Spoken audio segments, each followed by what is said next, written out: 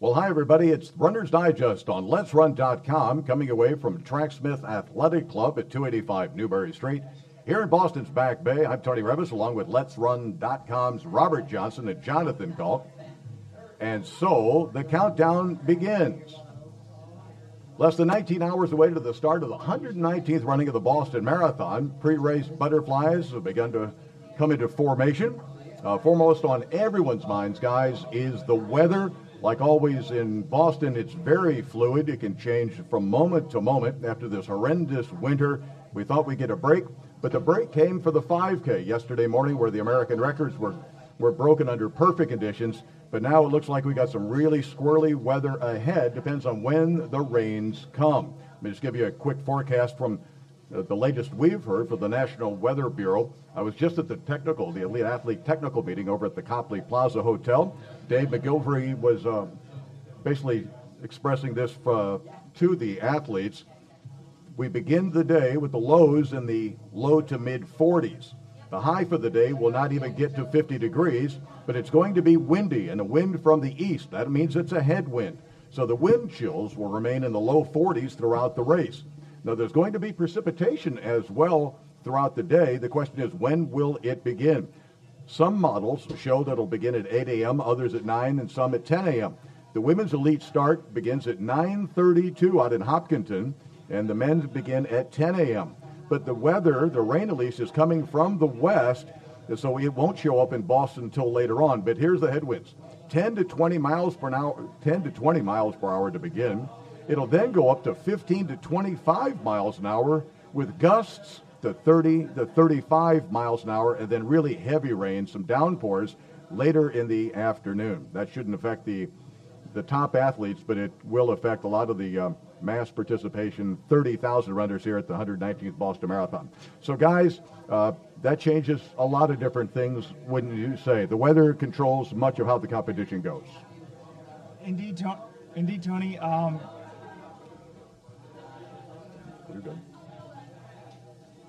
Yeah, the weather's huge. I mean, that's one of the most exciting things about Boston. Are we going to get a tailwind or are we going to get a headwind? I mean, you know, a couple years ago we had it just pushing them to those incredible times. This year it's going to be in their face. I think as an American fan, it makes me more excited because it's going to pack it up. The Americans should be able to stay in the lead pack for a long while. But, you know, I always go to weather.com and use it hourly. I don't know if that's the most sophisticated thing, but, you know, you're seeing 16-mile-an-hour winds for the elites for most of the race, 18 at the finish, 35 to 40% chance of rain. So I don't, you know, it's going to be fascinating. How slow will the winning times be? You know, could we be over 2:10 for the men? Oh, definitely. I mean, we said, remember that 2:03 year back in 2011, and then the next year it was incredibly hot when Wesley Career won. I don't have my guidebook right in front of me, but I mean, we can look it up. Let me see if I can look it up. I mean, Wesley Career ran, 2:13, 2:14 or something like that. So it was like a 7 or 8 minute difference in how fast somebody ran one year to the next on the same course, the same quality of athlete. And it just goes to show that, you know, the weather makes everything that way. Let's just take a look at his Boston. I don't have that in front of me. 2:12:40. 2:12:40. So 2:03 to 2:12, 9 minute difference based on the weather alone. That 2:12:40 was brought to you by employee 1.1, Steve Soprano, who's joined us. Thank you, Steve. Steve's always got the stats behind him. But, you know, who does this open it up to? I mean, I think it opens up to many more winners than it was a perfect day, and pure speed was going to be the defining factor. Right. I think we said yesterday on the show, my opinion is it sort of favors the more experienced runners just because, you know, they're guys who, you know, they're going to be more ready for anything. The more marathons you've run, the more variables you've experienced. And if you're, you know, look at someone like Shuri Demisware, the Ethiopian 19-year-old world junior record holder, if she comes in, it's her first, you know, marathon in Boston. It's just her second marathon of her career. I think someone like that, she might not really know what to do. She might not know how to adjust her pace. So I think it favors the more experienced marathoners. But what I'm most interested to see how it affects is how long someone waits to make a move. I don't think we're going to see anyone doing what Mev did last year in either race. But, you know, if you've got that headwind and later in the race it could be, you know, 25 miles per hour in your face, how long do you wait until making that decisive move. Boylston Street? I don't know. I mean, that's a little late, but I feel like if someone was thinking, okay, I'm going to go at maybe 35K, maybe they'll hold off until 36, 37, 38K, and maybe move a little later than they would have initially. Well, the worst weather we've had here, I mean, it was very hot, very dangerous in 2012. But in 2007, we had that all but hurricane, and they almost called the race off. But they realized what would happen was the athletes, especially at the Boston Marathon, who have qualified for this race, they would have gone out to Hopkinton anyway and run on those streets all the way to town, so we might as well protect them and be out there along with them. They couldn't call it off in that regard. And the same thing happens here. It's going to be crappy weather. We know that. But I think the people who have experience on this course are going to be, that's another notch on their belt. Indeed. And, I was just looking up some stats. Let's Run is famous for having John Kellogg that year when the 2:02 was run in Boston. He predicted that they could run faster than, the actual world record. And I was doing some archive searching as you guys were talking. And John's pretty much an expert, having grown up in Waco, Texas, where it's very windy, doing a lot of headwinds there at Baylor University. He says a 15-mile-an-hour headwind is worth 10 seconds a mile. So that's sort of the minimum starting point. So that would be 4 minutes and 22 seconds over 26.2. It definitely could be over 210 on the men's side. And I think we're safe to say, I'll make a bold prediction here, Tony. We will not see a sub 220 on the women's side tomorrow. I think it's going to be particularly slow on the women's side. Steve, what have you been following most closely this weekend leading up to the race? Well, I'm a big fan of American running, so for me it's about, last year was amazing because Meb won, and I'd like to see another American win. On the women's side, 2011 was really exciting because Desi was right there at the end. So I want it to be, even if American doesn't win, I want it to be close. I want to be watching, and it makes it exciting for me if up until the very end I think American has a chance, and I'm yelling at my computer, I'm yelling at the TV screen, whatever it is. So I'm excited about this weather report because I think this gives the Americans that much more of a chance. Desi particularly is a really tough runner, and in crappy weather, who's gonna be tough and gut it out until the end. She's definitely someone I think of. Steve will be violating the number one rule in journalism, no cheering in the press box, Tony. Although I think last year when Meb won, the press room did erupt in cheers. So there's definitely a lot of American homers in there that are... I believe you, on the television broadcast, we finally removed the cloak of not caring, and we said, to heck with Wilson Chibet, who I like very much anyway, go Meb. Well, this plays into Meb, and Meb's been up in Mammoth. It's been, it could be chilly up there. He's used to running. This is almost going to be cross-country running. So you look at people who have done well in cross-country. Meb has been a stalwart in cross-country. Lalisa DeCisa, I'm not so sure about that. But Gebra Merriam is the former world champion at World Cross Country. And then you've got the Dathan, of course, is an excellent cross-country runner. And Zerzine Tedeschi, there's a guy that's been a four-time, I believe, medalist at the World Cross Country, including a gold medal. And I think of all people, he seems to be lying beneath the weeds quite well. One of the people I talked to at length today, this morning, is Mary Kate Shea. Mary Kate Shea is the consultant for John Hancock, who actually assembles this elite race field. She's been over to Kenya earlier this year, and she said this is her intention. The whole idea is to bring a blend of experience on the course and experience in championship-style racing, meaning no pacers. People know how to race for the medals as opposed to a fast time. You add that both together, then you add a little speed and depth, and you try to make that chemistry come together. If you look at the men, of the top 10 men in this field, 10 guys have gone under 206.23. Of those 10, 7 have run Boston before. And so the newbies on the course, Zerzine Tedeschi, Abel Karui, and Patrick McCow, those are the guys with the big gun times and their championship medals in their resume. Those guys have somebody to latch on to try to bring them down to course. So with the weather like it is, I'm not sure I'm wondering if experience on the course means as much as it does, because it's not going to be as speedy, and more people are going to be able to hang with this pace. Yeah, and that's something, a guy that we haven't really talked about much, Abel Karui, two-time world championship gold medalist. He was the Olympic silver medalist in 2012. I think it plays into his hands. He doesn't quite appear to be in the shape he was maybe a few years ago, but if he's to do well in a marathon major, which he hasn't at this point in his career, it's going to be, in a course like Boston where there are no rabbits, no pacemakers, and I think conditions like this would suit him. So that's one guy I'm going to be interested to see how he does. But again, he's never run well outside of, and this is a big if, outside of the World Championship, Olympic marathons. Right, and the thing about Crewy is, he doesn't have a lightning fast PR like some of the other guys, but he does well in the non-rapid races. And I was looking, at his recent marathons. In 2014, he ran 2:09 marathons, and he didn't place particularly well in those. He was 10th in Tokyo and 6th in Amsterdam, but those were fast races. Where the winner was running quite a bit faster than that. The winner tomorrow might be 2:10 or slower. Might be 2:12. So in a race like that, he has a much better chance than a race that's going out at 2:04, 2:05 pace. He's got a lot of marathons in his legs. I think a slower pace will help that as well. But you take a look at his top performances at Rotterdam, Berlin, Vienna, Daegu, London. These are quick-paced races. I mean, there's besides the World Championships, but those were a little while ago now. Is he getting too long in the tooth? Yeah, I mean, I don't think he gets enough credit, though. I mean, he...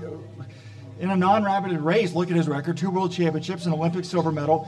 And, Steve said he doesn't have a fast PR, but, the guy's run 2:05:04. So he does have, I think he excels in a championship-style race. That's what Boston is. And, earlier this year, he ran 61:20-something for the half marathon. So, that seems plenty fast to me. I mean, you don't need to be running 61:22 on February 15th in Barcelona. I think that he can't be discounted. I mean, he's one of the more fascinating names in the field. I've always wondered, I've never understood why a guy like that is consistently running the London Marathon, where it's going to take a 2:04 type effort to win it. It seems to me he's much more better suited for Boston, a real race, versus sort of a time trial. And, he's definitely somebody we've got to be taking a lot of look at tomorrow. Well, he's excited to be here. That much I know. But then we've got Wilson Chebet, great guy. He uses quality over quantity as far as his training goes. He won in Honolulu. Now that's a tough course on very difficult conditions. And Honolulu has always been a very good predictor for the Boston Marathon. You go back to Ibrahim Hussein, 3-time Honolulu Marathon champion, became the first African to win there, the first African to win in New York City, the first African to win in Boston. He won it 3 times here. Then you go on to Cosmas Ndedi, who debuted in Honolulu. The next year he won the first of his 3 Boston Marathons. And on it goes. Championship quality guys have a tendency to do well in Honolulu and bring that experience, because that's a non-paced race as well. And then bring that back to the Boston Marathon as well. Even though it's hot and humid, it's the difficulty that is the equaling factor. Well, guys, how about on the women's side? I mean, we were just looking up at Weldon Johnson, who was back home, just sent us the latest betting odds on the marathon coming from Sky Bet. That's always very interesting to see where the money is going. When you got money on the line, it's one thing for us to sit back here at the Tracksmith Athletic Club and sort of pontificate on what we think is going to happen. Another thing to put your money in place and see how that lays out. So what do you got, Robert? Indeed. I mean, the betting odds are pretty fascinating. On the women's side, Mari Dababa is the huge heavy favorite. She's the one we anointed as the favorite, so at least the bettors and Let's Run agree. 1-1, so even money favorite. I mean, that's that's sort of back in the day when Tiger Woods was dominating golf, sort of the old question, do you take Tiger or do you take the field? We've always said in a marathon, you have to take the field. I mean, it's just so much can go wrong. One misstep, one trip at a water bottle station, and that's it. But then after that, we've got Aberu Kebede at 4-1. Last year's runner-up, Buziness Deba, at 5-1, and then Shalene Flanagan at 8-1. So, Shalene is the 4th favorite there in terms of the money, and that's pretty interesting. I mean, if I saw those odds, I'm definitely going to go. I think you'd have to, as a bettor, just ignore Mari Dababa, hope that she doesn't win, and take somebody else. And that's kind of the way I view the field. I mean, this morning when I got up, I was really looking at it, and I was like, this is great. Shalene really is one of the 3 or 4 best people in this field. And yesterday at the Brooks press conference, when I was talking to Desi Linden, and we have featured this quote up as the quote of the day today in Let's Run, Desi's like, there's just such a different feel in the women's race than in the years past. I mean, Jeptu was basically unbeatable if she was on her game. This year, there's no one that's really unbeatable. I mean, I guess the betting odds are saying sort of Mari Dababa, if she's on her game, sort of should win, and that's true. But it's not like, look at London next week. They've got, Edna heavyweights. Kiplagat, right, and Mary Kitani. Shailene in the marathon can't beat those people. If they're all on their game, I mean, she needs a little help. Same thing with Desi. But here, you've only got one person who you think, wow, if they run out of their mind, if they run their best and Shailene runs her best, I don't think Shailene's going to win. So, one person has a bad day, she's right in the thick of it. But what do we do with Mari Dababa? She's also the tiniest, I think, of all the elite women out there. And if you have a big headwind, well, she's Ethiopian. A, they won't lead. B, she's very small. She's going to tuck in. She's the one I want to know. She's going to ride somebody as far as she possibly can. She's already run her sub 220 this year. This is certainly not about time. She was the one that stayed with Rita Jeptu the latest down Beacon Street last year before she got broken by that 4:45 24th mile. And because she stayed with her the longest, she put herself in a vulnerable position, and that's how Boozy Deba went by her at the end. And so Mari comes in third place, even though she might have been the second best runner on that particular day.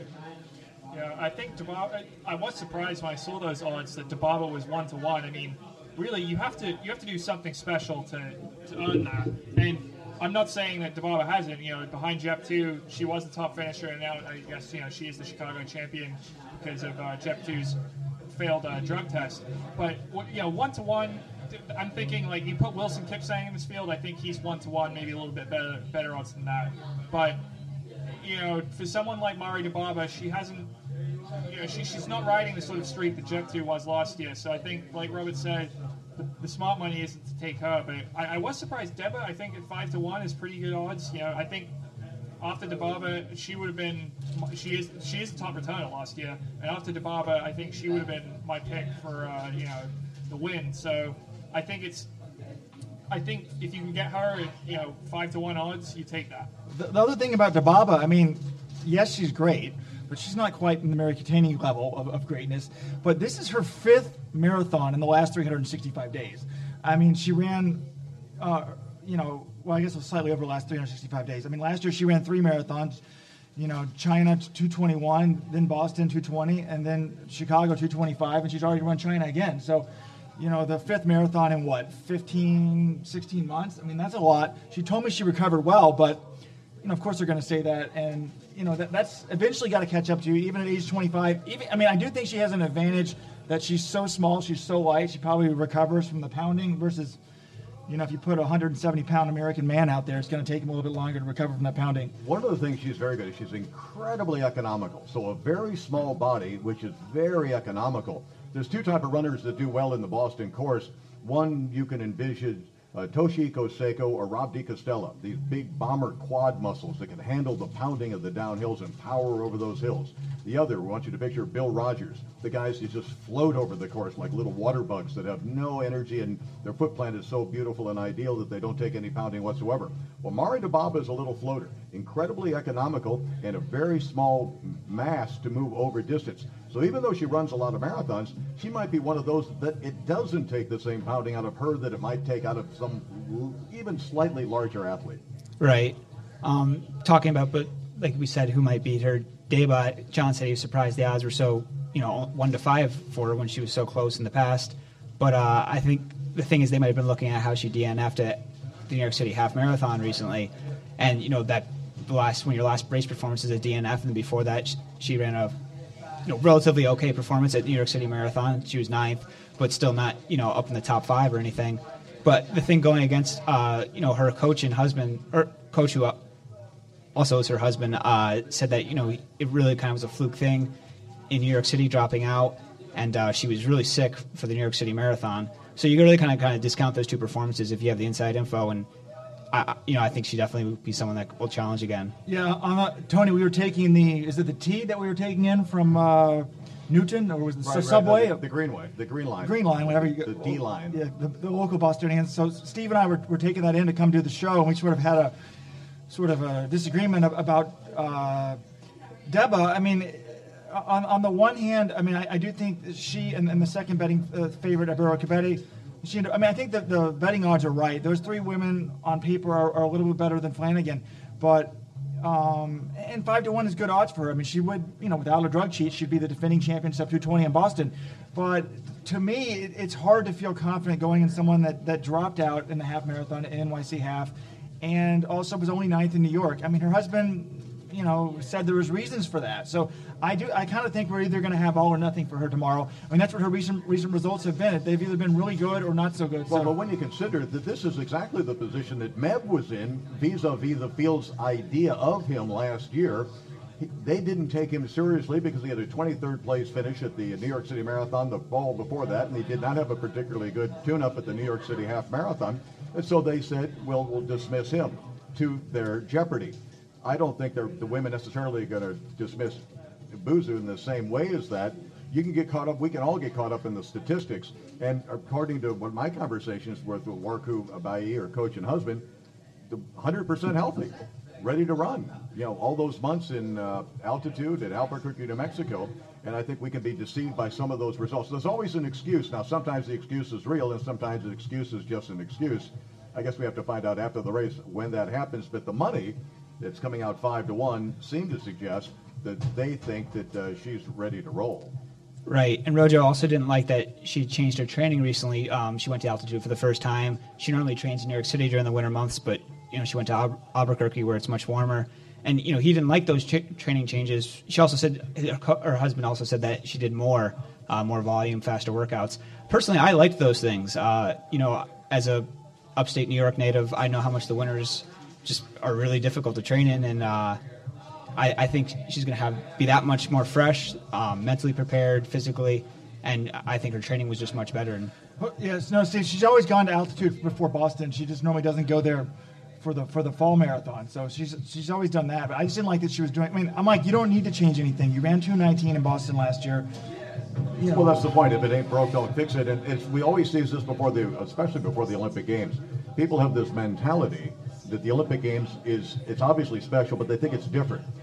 And they have to put up that little extra to get themselves in shape, and they don't make it to the starting line healthy. That's the big problem. You got to know when to say when, and when's enough. And Meb is beautiful at that. Bernard Lagat is beautiful at that on the track and on the shorter roads. And trying to press too much into your fitness can break you down, and you never get that performance that you're looking for. Why don't we explain to people that you're listening to the Runner's Digest here at the Tracksmith Athletics Club, a unique pop-up experience that celebrates the spirit of amateur running here at the Boston Marathon. We're located at 285 Newberry Street on the corner of Gloucester and Newberry in the heart of Boston's Back Bay. And I'm telling you, the sidewalk looks like a New York subway. I mean, this place is just jammed with runners wall to wall in the Back Bay. It's much easier to walk someplace. I mean, that's hard, but you try to take a car, you're getting nowhere quick. But anyway, welcome to Runner's Digest on Let'sRun.com at the Tracksmith Athletics Club. On you go, Robert. Indeed, it's tomorrow might not be great for the runners in terms of looking for PRs, but it's a beautiful day today to be outside and walking around in Boston. But back to the women's race. I mean, the other thing, Averia Kebede, the second favorite at 4-1. When I talked to her coach Gabriele Nicola, he said she is ready. But the one good thing, if you're a fan of the Americans, is he just seemed really unsure of how she would handle the hills. He said in training she doesn't express herself best when it's hilly, and that to me, is very encouraging for Flanagan and Linden fans. And I don't know if we mentioned the Linden odds; they're 20-1. So, I think if you're one of those people that goes to the horse track once a year, it's fun to bet on the long shot. It would definitely be fun for an American fan to put some money down at those odds. Well, you look at Averia Kebede; she's run a lot of big marathons, 2-time Berlin champion, 1-time Tokyo champion. But those are not Boston. I mean, she ran Dubai in 2:21.17 behind Shure Demissa, which is that 19-year-old who was fourth and set the world junior record in Dubai and is a late entrant here in Boston. Watch out for her. But we've also talked to Gabriele Nicola, the coach, and he said that Dubai is Dubai and Dubai is not Boston, so we can't really make too much of a 2:19.50s. Is more like a 2:22 or 2:23. So put that into proper context. But when you're 18 years old and you're Ethiopian, you're pretty much bulletproof, and you're not afraid of anything because you've never known sacrifice on the roads in your life. Yep, and I just pulled up the page to see what the Let's Run Nation has been voting for, and the homer bias is coming out. The number one pick so far, Shailene Flanagan, 36% of the people have picked her to win. But if you actually look at we have a separate question. The second favorite there was Mary Dababa at 24%. Third was Buzunes Deba at 19%, and then no one else is over 10%. But if you actually look, we had a separate question. Where will the top American woman finish at 2015 Boston? only 25% of the people picked first.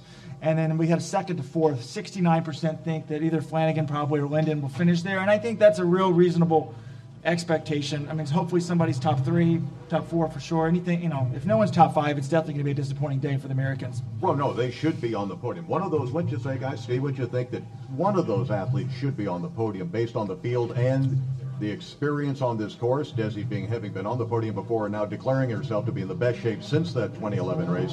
And Shalane learning that you can't win it from the front last year. The field minus Jep 2. Everything's in position. Even two of them be on. If they have a good day, both of them on the podium. Yeah, for sure. Shalane and Desi both proven runners on this course. Shalane was 4th 2 years ago, and that was with Jep 2 in the race. Desi, obviously, that amazing runner-up, finished in 2011. And then someone we haven't talked about, Amy Cragg, formerly Amy Hastings. She's someone that could be in that mix as well. Former training partner with Desi. She ran really, really well at the Chicago Marathon. Actually, it was funny. We talked before the race. I was hoping we'd go in for similar goals, and so I could just kind of key off her because I figured she'd have a rabbit. And she was going for a little bit slower than me, so I'm like, oh, okay, well, I'll see you at the finish or whatever. And then she ended up blowing by me after I died in the final miles. But 2:27 finish there. She's talking very confidently. She thinks she's in the best shape she's been in, and she seems very, very excited about Monday. So you got 3 American women who potentially could be up there. Well, somebody else we're not talking about is Caroline Kalel, for heaven's sake. She's the 2011 champion in that year against Desi, and she was just smarter on Boylston Street, and Desi made her move just one block too soon and couldn't hold her acceleration. She could always accelerate faster than the 3 other. Sharon Cherup was in there, and Caroline Rotich was in there, and they're all back in the race this year, so you got the top 4 from the 2011 Boston Marathon. But you look at Caroline Kalel, and you can't rule her out. I mean, she knows how to win on the Boston course. Right, and you also got former champ Sharon Cherup, but the good news there was Gabrielle Nicola. I mean, for American fans, I always don't like rooting for people to do poorly, is he didn't really think that she was in shape to win it this year. He thought top 3 wouldn't surprise her. He really thought, based on fitness, she should be 5th or 6th. So, one thing that the fans listening, if they really want to appear to be smart and they want to, make a wild prediction to their roommate or to their friends, when they say, hey, who do you think is going to be the top American? You could say Lisa Stublik-Nemec. Born and raised in America. She runs for Croatia, but she is an American. So former Columbia runner. She's got a 2:25 PR. So, she would be, not quite in that Linden Flanagan category, but certainly, I mean, she's 2 minutes faster than Hastings. So Boston definitely has a lot of interesting things to consider, John, this year. I mean, it's, I'm just really excited about Flanagan's chances because,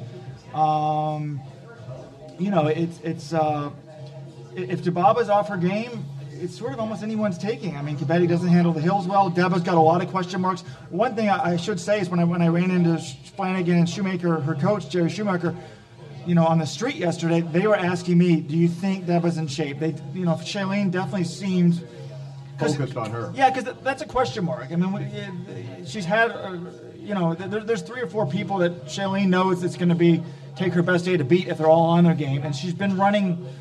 There's so many questions about Deba that encourage you as a runner. You hope, okay, maybe something's off. Yeah, well, I think there's also questions in the men's race just because, we've spoken about this a few times, but the London field is so good this year with Kipchoge, with Kimedo, with Wilson Kipsang, that Boston, sort of had to take a few risks with some of the guys they invited, and that's like Patrick Macau, Zasane Tedesse, guys who have either run really well in the past, have a lot of potential, but maybe we're not entirely sure how they're going to do in the race on Monday. So I think, maybe one of them will pay off and one of them will break out and have a great race, but there's certainly a lot of unknowns, I think more than in years past about this year's Boston race. Yeah, John, I mean, going through the men's field, on the way here when me and Robert were kind of going through and review it, and we realized, we kind of even almost completely forgot to talk about Abel Karui. There's just so many names in there. You got Patrick Macau, former world marathon record holder, and all the other guys we're talking about. Like, it's just really exciting. Some guys, you're not really sure what they're going to do because maybe they haven't done something big lately. And, I'm really excited to watch it, especially considering it's probably not going to be, a really fast from the gun race. A lot of people are going to be in it late. I think it's just going to be really fun. Yeah. Should be a great race. Emphasis on race. Well, let's get into let's look what the betting odds are on the men, Robert. Well, the bettors in Let's Run agree. Elisa DeCisa is the big favorite, 6-4 odds. Those are tough odds. I mean, I really like him. If we have to make our predictions later in the day, I am probably going to tip my hat and go with him. But 6-4. The next odds are former world record holder Patrick Macau at 11-2, who also 11-2 is last year's runner-up Wilson Chebet. And then you've got Yamane Segei of Ethiopia at 8-1, Kenyan Bernard Kipyego at 11-1, former New York City's marathon champion Gebra Gebremarian 12-1. Tadesse Tola, 14-1. Where's Meb and where's Dathan? Franklin Chukmoy, 20-1. I mean, this is some interesting odds. Is there saying Tadesse? I know he's never run a good marathon, but gosh, people who like to bet on long shots, 22-1. And then we've got the man, the defending champion, being completely disrespected. Meb Keflezighi, 25-1. Well, I say completely disrespected, but I said, in our preview, last year we said at best he has a 1 in 27 odds of winning this race, and he did it. So 1-25, I guess. Abel Karui is 28-1, and Dathan Ritzenheim, 40-1. Yeah, I think these odds are maybe before they knew what the weather conditions were going to be. If you just said, if this was an indoor marathon, benign conditions based on speed alone, those odds might play out. But once you put these headwinds in, you slow everybody down. It's your overall fitness. It's not your speed. It's when you make moves. It's who has the ability to put themselves in the lee of the wind and put themselves in a perfect position. So in many ways, they got the inside rail on the track, in essence, taking the least amount of wind. So other people are, in essence, running a longer distance through effort alone based on the conditions in there. Yeah, I think under ideal conditions, DeCisa would probably be the bet.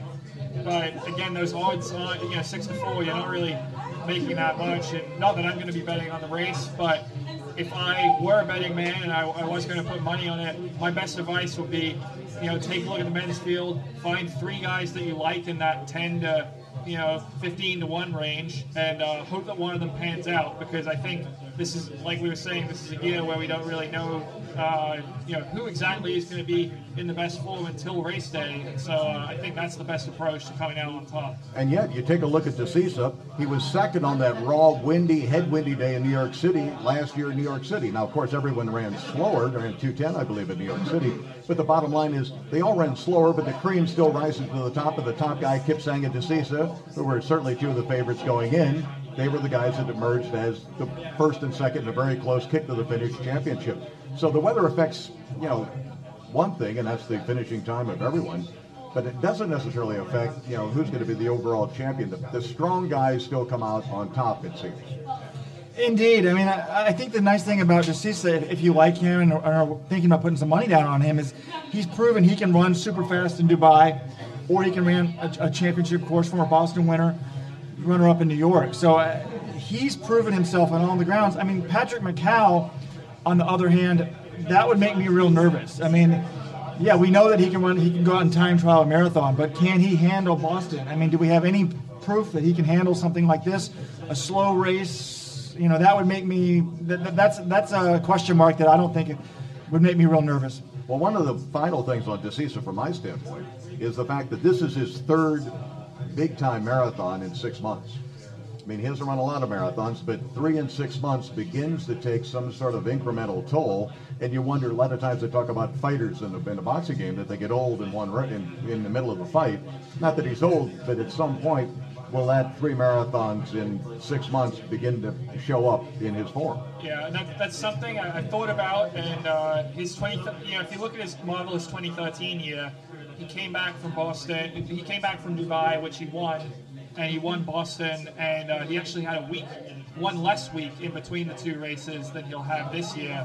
But the important point that you're saying is, he didn't have New York in November of the year before that time, and that's the difference to me, is can he do it and come back with 3 in 6 months as opposed to just having run a marathon earlier in the year. Yeah, Jonathan, talking to Mary Kay Che, who puts the field together again for John Hancock, she says, in 2013 he had won in Dubai, and we had a number of dropouts here at Boston, so we needed somebody else in the field, and so he was a late entrant, and he came in and won the race, but it was only a 2nd marathon. But now he's added some more marathons to the mix, and that's the question. Will those come back to haunt him at some point? He's still a young man. He hasn't run that many marathons, but he's at that stage in life where he feels invincible. And at some point, when does the marathon begin to tell him otherwise? Indeed. Right. I was going to say, he did drop out last year, so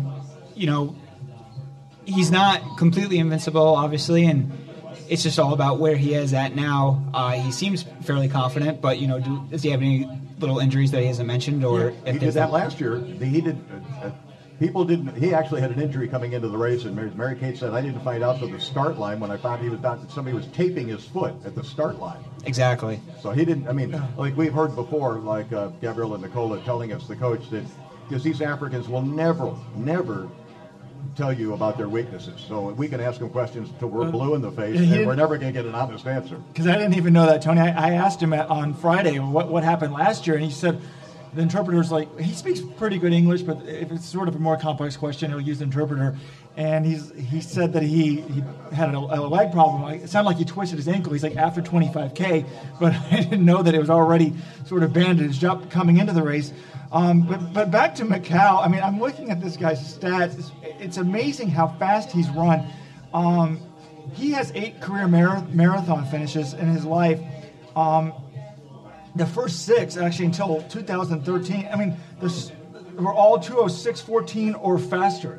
That's pretty amazing, isn't it? So, and then in 2013, he only ran 2:14 in London, and then last year, his second to worst marathon, he won in Fukuoka. I mean, in terms of time, 2:08. So, the guy is obviously used to running these fast races.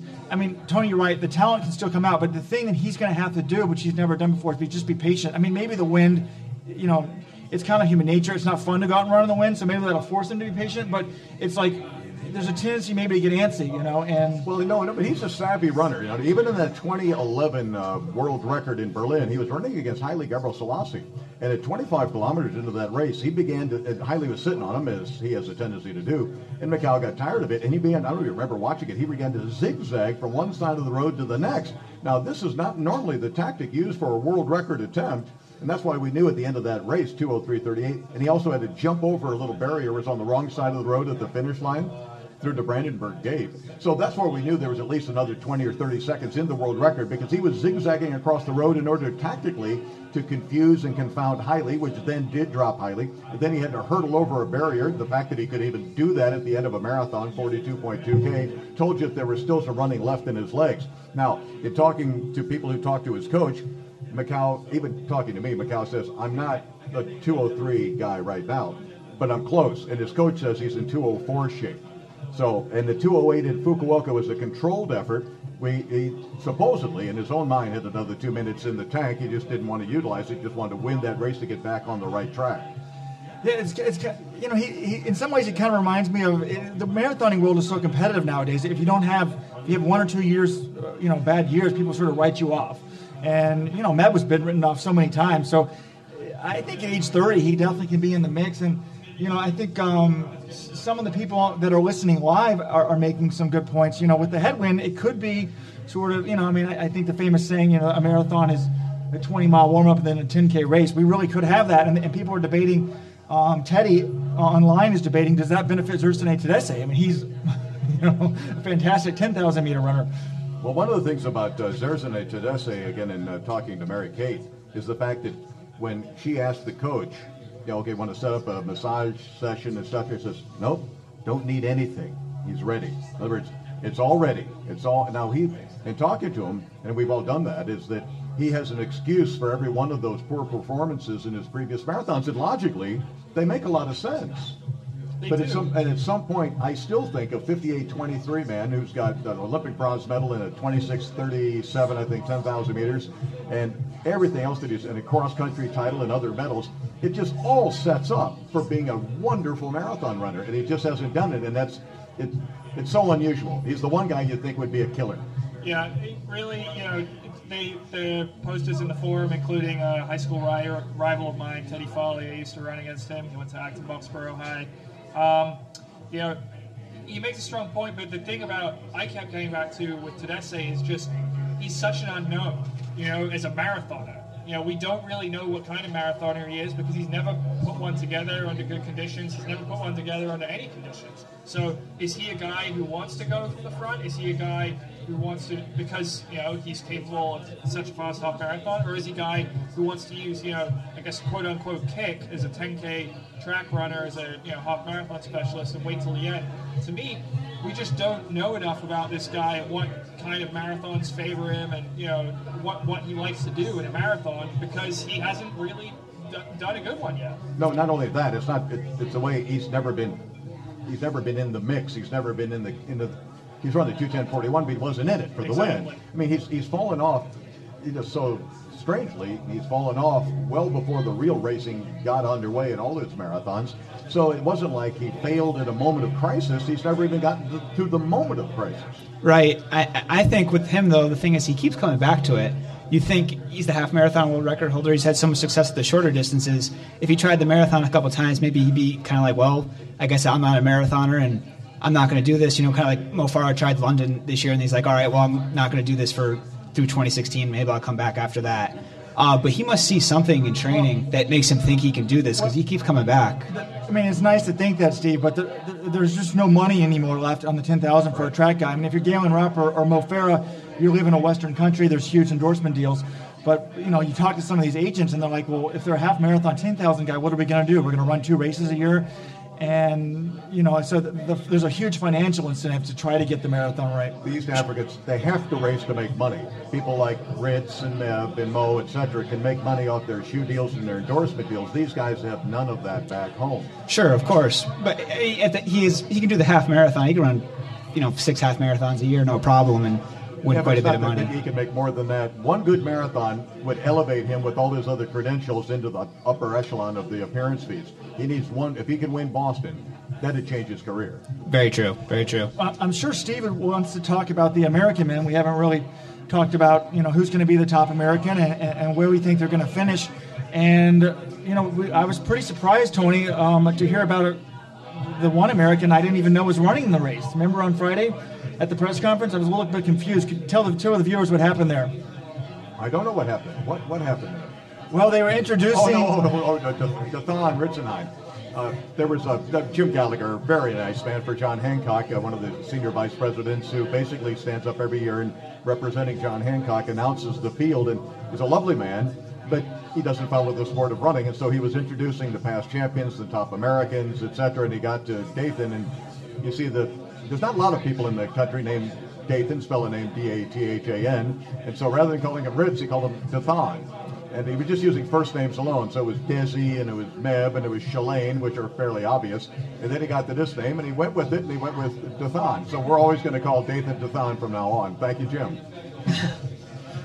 Speaking of Ritz, though, if you're looking at those betting odds, 40-1, that's just ridiculous. Like, in my mind, Ritz, sure, he hasn't ran Boston before, and he's not, a proven world marathon major runner that's, won in the past like Meb has. But I got to think his chances are, pretty close to Meb's on Monday. Better, yeah, especially after the 62.07, the win at the Gasparilla, the win in Italy, the third in Edinburgh. He's on a roll. He's back home in Michigan. He feels much better when he travels. His wife Kaylin doesn't have to, has her parents there. He's just more comfortable in a position right now, and he's on a roll so far earlier this year. There's no reason to believe, except for the fact he hasn't any experience in Boston, but his cross-country background stands him in good stead, I think, on this course. Yeah, it's amazing to me that he hasn't run Boston before. I mean, I'm probably one of the biggest Ritz pumpers up of all time. I mean, I predicted he would be the first non-African under 27 minutes. Chris Zielinski, I guess Ritz never did it, but, he ran 12:55 for 5,000, so... A tremendous talent, and I've been one of the biggest homers ever there in terms of him and the cross-country guys doing well in Boston. But I don't know, Steve, at 40-1, I'm also one of my good friends is David Epstein, author of Sports Gene.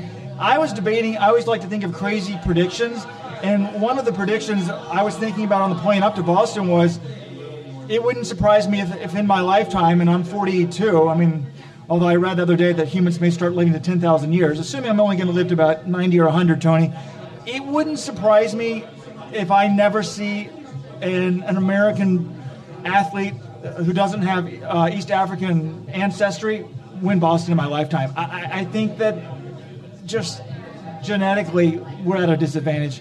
I mean, Rich isn't huge by him. You know, he's smaller for, you know, so many Americans are over 6 feet tall, and it's just hard to be good at a marathon. Well, we're talking about our friend Matt Teagenkamp, who was joining us here on Runner's Digest on Let's Run yesterday.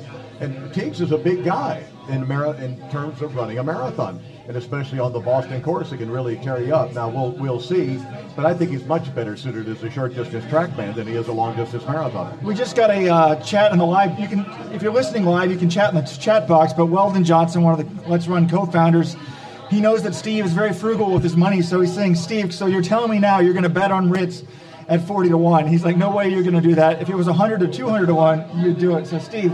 I'm going to be clear and say I don't think Ritz is going to win. I just thought 40 to 1 was a slap in the face to Ritz. I think you got to give him a better shot than that. But one for Jonathan's from England. I'm sure he's got some friends still over there. We can find a way to get you some money down at Sky Bet, Steve, if you want to. All right, $10 on Ritz then. But one of our regular Let's Run visitors, he stayed with us on one of our former chats, Habistat. He's pointing out that Ritz in his press conference interview talked about how he's been focusing on just staying healthy and maybe hasn't gone all out for this marathon like he has in the past, just because he's focused on staying healthy and the trial is looking forward to February. So that's certainly going to count against him most likely. I mean, maybe it'll help him because he is healthy, he's fresh, but maybe he's not going to be in the best shape of his life. Well, both Teagues and Ritz, not Med so much because he's such a veteran and so experienced and so knowing exactly where he stands to getting the most out of his races. But both Ritz and Teagenkamp have not run a marathon since 2013 in Chicago. They need another experience at the race before going to Los Angeles in February of 2016 for the trials. Yeah, but I think you read that and you think that they're trying to stay healthy. And as a fan, that makes you a little bit nervous. But as a former coach, I always said it's better to be undertrained than overtrained. And I think if you think about one thing, I mean, when I remember talking to Bob Larson, Meb Keflezighi's coach last year, he's always like, I wish I had a few more weeks. And I talked to Meb yesterday, and he said, I just dial things back from years past. He was running 200s just a few weeks ago. He's like, I only got down to 29. That's plenty fast. I used to run 27, and stuff like that. And it's like, the older you get, you have all those years of training behind you. So you don't need to push it. So being a little bit undertrained may be a good thing. I think sometimes these guys overdo it. But we're going to find out tomorrow. And one of the questions I have about the Americans is, obviously we've got, Ritz and Meb, and those are the big Americans. But can one of these other guys like Nick Arcianaga, Fernando Cabada, can they take that next step? They're at the 211 range. Obviously, they're not going to break 210 in this weather, but can they become a sub 210 type? It'd be nice to have another guy under, 210 is kind of a magical barrier, Tony. It's kind of like the 4-minute mile of marathoning. Well, do you think that if you take a look at the pre-Rs and the shorter distances, do they have the kind of credentials which lead you to believe that they're going to make that stuff in the marathon as well? I look for consistency across the board where people have, same relative value in their 5,000, their 10,000, etc. And if you see one thing just being overloaded on their one side, then I have a tendency to think they're not going to make this next jump. Also, these are veteran marathoners. They've been at there a fair amount of time. So what are they going to be able to do differently in training to get them to make that next jump? One thing Nick Arcianiaga told me is that he has changed his training since he got 7th in Boston last year, and he's put significantly more emphasis on hill work. And he feels that he's made it to 20 miles. He was feeling pretty good, but that he really didn't close that well at the end of the race last year. He thinks that's because sort of the hills took something out of him and that he wasn't able to bring it in towards the end. So he's really done a lot of hill training in Flagstaff and working on that to improve his game. But I think one thing that also maybe counterbalances that is the 20-mile mark. It's not just tough if there are hills beforehand. It's just tough to run 208 pace or 209 pace, whatever you're trying to run, for 26.2 miles, and there are a decent amount of Americans who can do it for 20 miles. Maybe he's at his ceiling, or maybe the hills will actually help him break through and do it for the whole 26.2 miles this time. Sure. I thought I'd update people on what the Let's Run Nation, we're going to put this up on the website, but who you guys have been voting for. The Let's Run Nation sees it like the betting odds. Elisa DeCisa is getting 40% of the first place votes. Then Patrick McCall, 17%. Wilson Chibet, 14%. But the American stuff is coming out. Meb's getting 11%, so that's nice. And then no one else is over 5%, although other, is getting 11%. So it's wide open on the men's side. After DeCisa, if DeCisa or DeBaba in these races sort of are off their games, it's going to be very interesting. And then in terms of who's going to be the top American, maybe a little bit surprisingly, Meb is being discounted yet again. Ritz is getting 47% of the votes.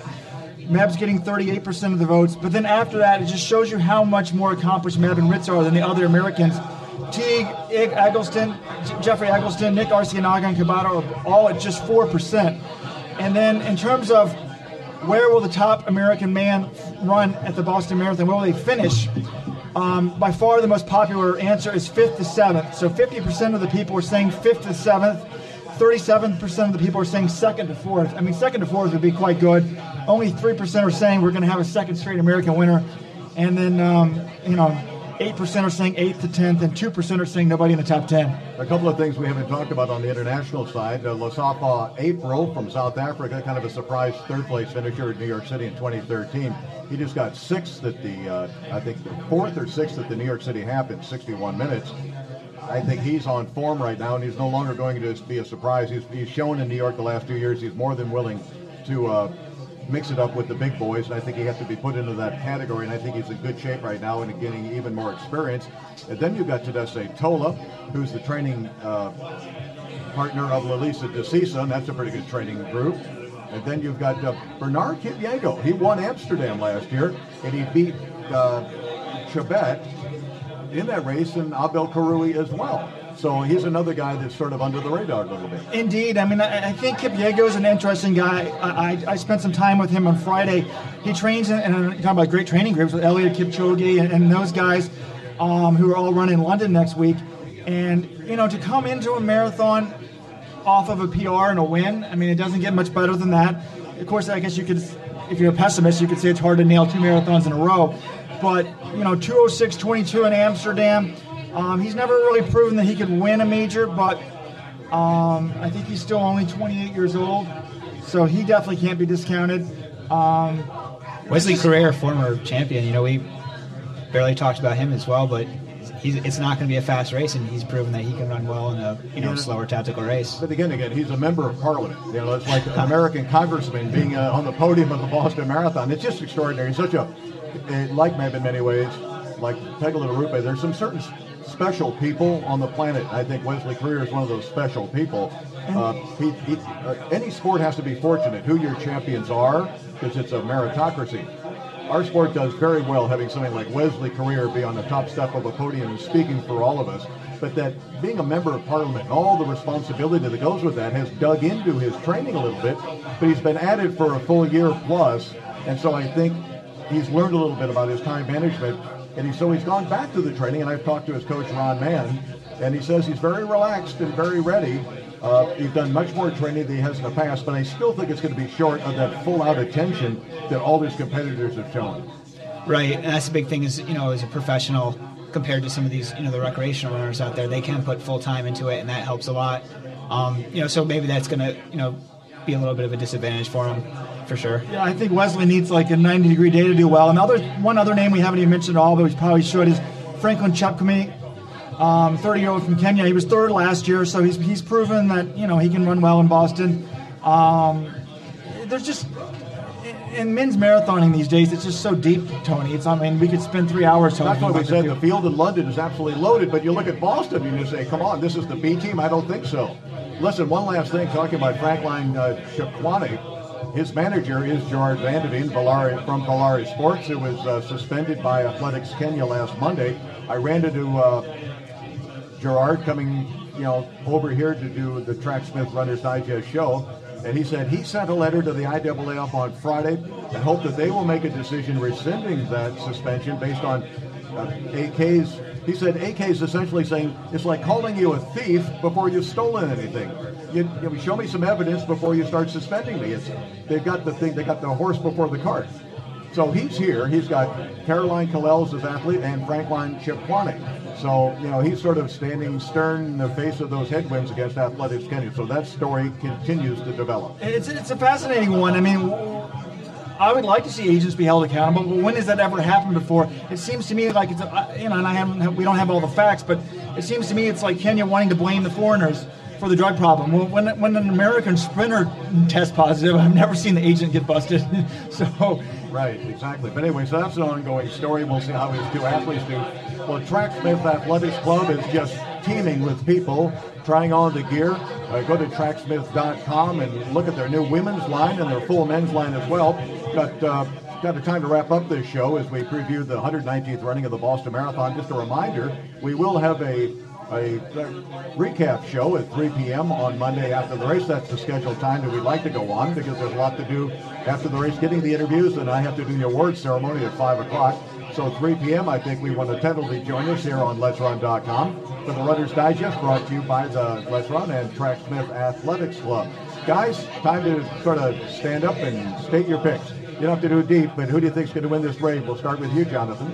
Okay, well, you just give me 1 second. I got my picks. I came prepared. I have a top 4 for each gender. So wow, going out on a limb. The men's I picked a forward for a reason you'll see in a second. On the men's side, I have Lisa DeCisa winning. I wrote our preview. I put him as the favorite. I'm of the mind that you should pick the favorite unless there's really a compelling reason not to. I wouldn't have pulled him the favorite if I didn't think he had the best chance to win. So I'm going to DeCisa for the win. I think Chebet will be a hard luck second place for the second year in a row. And then third, I'm going to take a little bit of a flyer on Gebre Mariam. He was third in 2011 and 2013. So, every 2 years, I think it's his time again. He ran pretty well. He was third in New York last fall. And then I went to 4 because I think that's the spot for our defending champion, Med Peflezny. I'm going to say he gets 4th and is the top American, but he does not defend his crown. On the women's side, again, I'm going to go with the person that we anointed as our favorite and the betting odds favorite, Mari Dababa. I think she just comes in such good form to this race after her third place finish last year and her win in Chicago. Pusnesh Deba, I think second, on her day, she's the second best, if not the best runner in this field. I'm not as worried about her bad race. I'm going to take a track record over that. And then I think Shalane Flanagan for third. And I wouldn't be surprised to see her, higher than that, but I think third is pretty fair for her. I put it in Beru Kibede fourth. Great. Okay. Next we go on to Steve. I'm afraid I don't have anything really exciting to say about my predictions.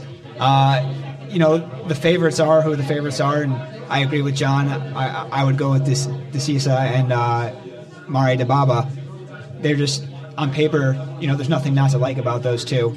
But I will add that it is Boston, and the exciting thing about Boston is the favorites don't always win. So, I'm looking forward to a good race with that. Great. Robert? I definitely think, when you get up here and you talk to people, I always feel like I want to go to the press conference and, make that getting up at 5 a.m. on Friday to get here in time. I find something in the talking to someone that makes me feel confident in them. And obviously he's our favorite. I'm going with DeCisa for the men. I mean, he's very, Tony, you sense the confidence in him. I mean, he's kind of got that moxie that you like to see in somebody. So not only does he have the credentials, he's done it in the past. I'll go with him. I sort of like to tell you, I would not bet on him, though, at 6-4. I do love to bet. I wish it was illegal in this country, but if I was betting, I would definitely take Zersane Tedeschi at 22-1. That's just too good to pass up. That, to me, is a very valuable proposition. And on the women's side, I think I'm going to do something that is crazy. Again, Mari Dababa 1-1. You can't go with that. If she's off her game, I really think this is wide open. Kibede, prove to me that you can run on the hills. Deba, you dropped out of the New York City half. Well, Joyce Chepkuri, we haven't mentioned her, but she's her long runs have been running well. She's the 10,000 meter Commonwealth champ. That makes me a little bit nervous. I am a little bit worried about her, but the three big names who are more credentialed than Flanagan, Dababa, Deba, and Kibeti. If Dababa's out for game, and she just ran a marathon in January, I like Shailene Flanagan as having a chance. And normally I'm not excited. I think it's stupid to pick an American, but that's going to be my pick. Shailene. Jerry, actually, I shouldn't do this because Jerry likes to be under. He doesn't like to be picked. Actually, Shailene's going to do terrible. She's going to drop out, Tony. There you go. Give her a chance. I say the first thing I want to do is rule out Meb having any prayer whatsoever. That gives him his chance right there. But I think on the men's side, I'm going to go on the men and women's side. I'm going with the old Honolulu Marathon tradition. That's a good indicator for Boston. I've been going to Honolulu since 1979. I've been covering Boston since 1977. There's been a great connection. So I think we got Chibet on the men's side, and I'm going to pick Joyce Chepkaruri on the women's side. And then Tedesca, I think he's going to break through and run the kind of race he's done. His training's gone up to 300 kilometers per week, 180 miles. And I think he's going to use that strength and a cross-country background to be a factor in the race. And Gibber Merriam, another cross-country guy running, he delivers. He's a guy that delivers every time you put him on the field, and a great guy and a great ambassador to the sport. Chepkaruri, Deba, and I think Desi's going to be on the podium as well. Listen, we could all be wrong. We could all be semi-right. It'll be a great race beginning tomorrow. The 119th running of the Boston Marathon. We'll wrap it up all tomorrow on the Runner's Digest on Let'sRun.com. Brought to you by the Tracksmith Athletics Club. Till then, for Steve and Jonathan and Robert, I'm Tony. We'll see you after the 119th running of the Boston Marathon.